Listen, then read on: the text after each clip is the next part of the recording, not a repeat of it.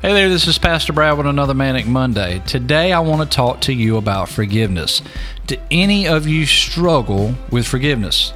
Forgiving someone who has wronged you isn't easy. In fact, in certain circumstances, it may seem impossible. I've had a few people in my life, and it's been difficult to forgive them of things they've done or said to me or about me, but I have, and here's how I've done it.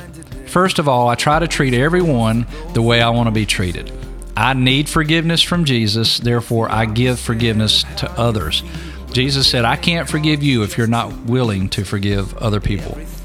Secondly, I choose not to hold on to things in the past. It's a choice.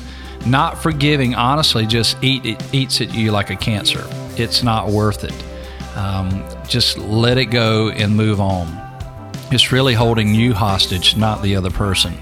And then lastly, and probably most important, forgiving others is easier when I remember all that Jesus has forgiven me of and continues to forgive. It's all about perspective. When I think about it in that way, it makes it so much easier for me to just let things go. Because Jesus said that He would remember my sins no more, and He would cast my sins as far as the east is from the west. Now, I'm not Jesus, but I can choose not to continue to bring these things up and to forgive and move on. So if you're struggling with forgiving someone, maybe these tips will help you. I hope they do.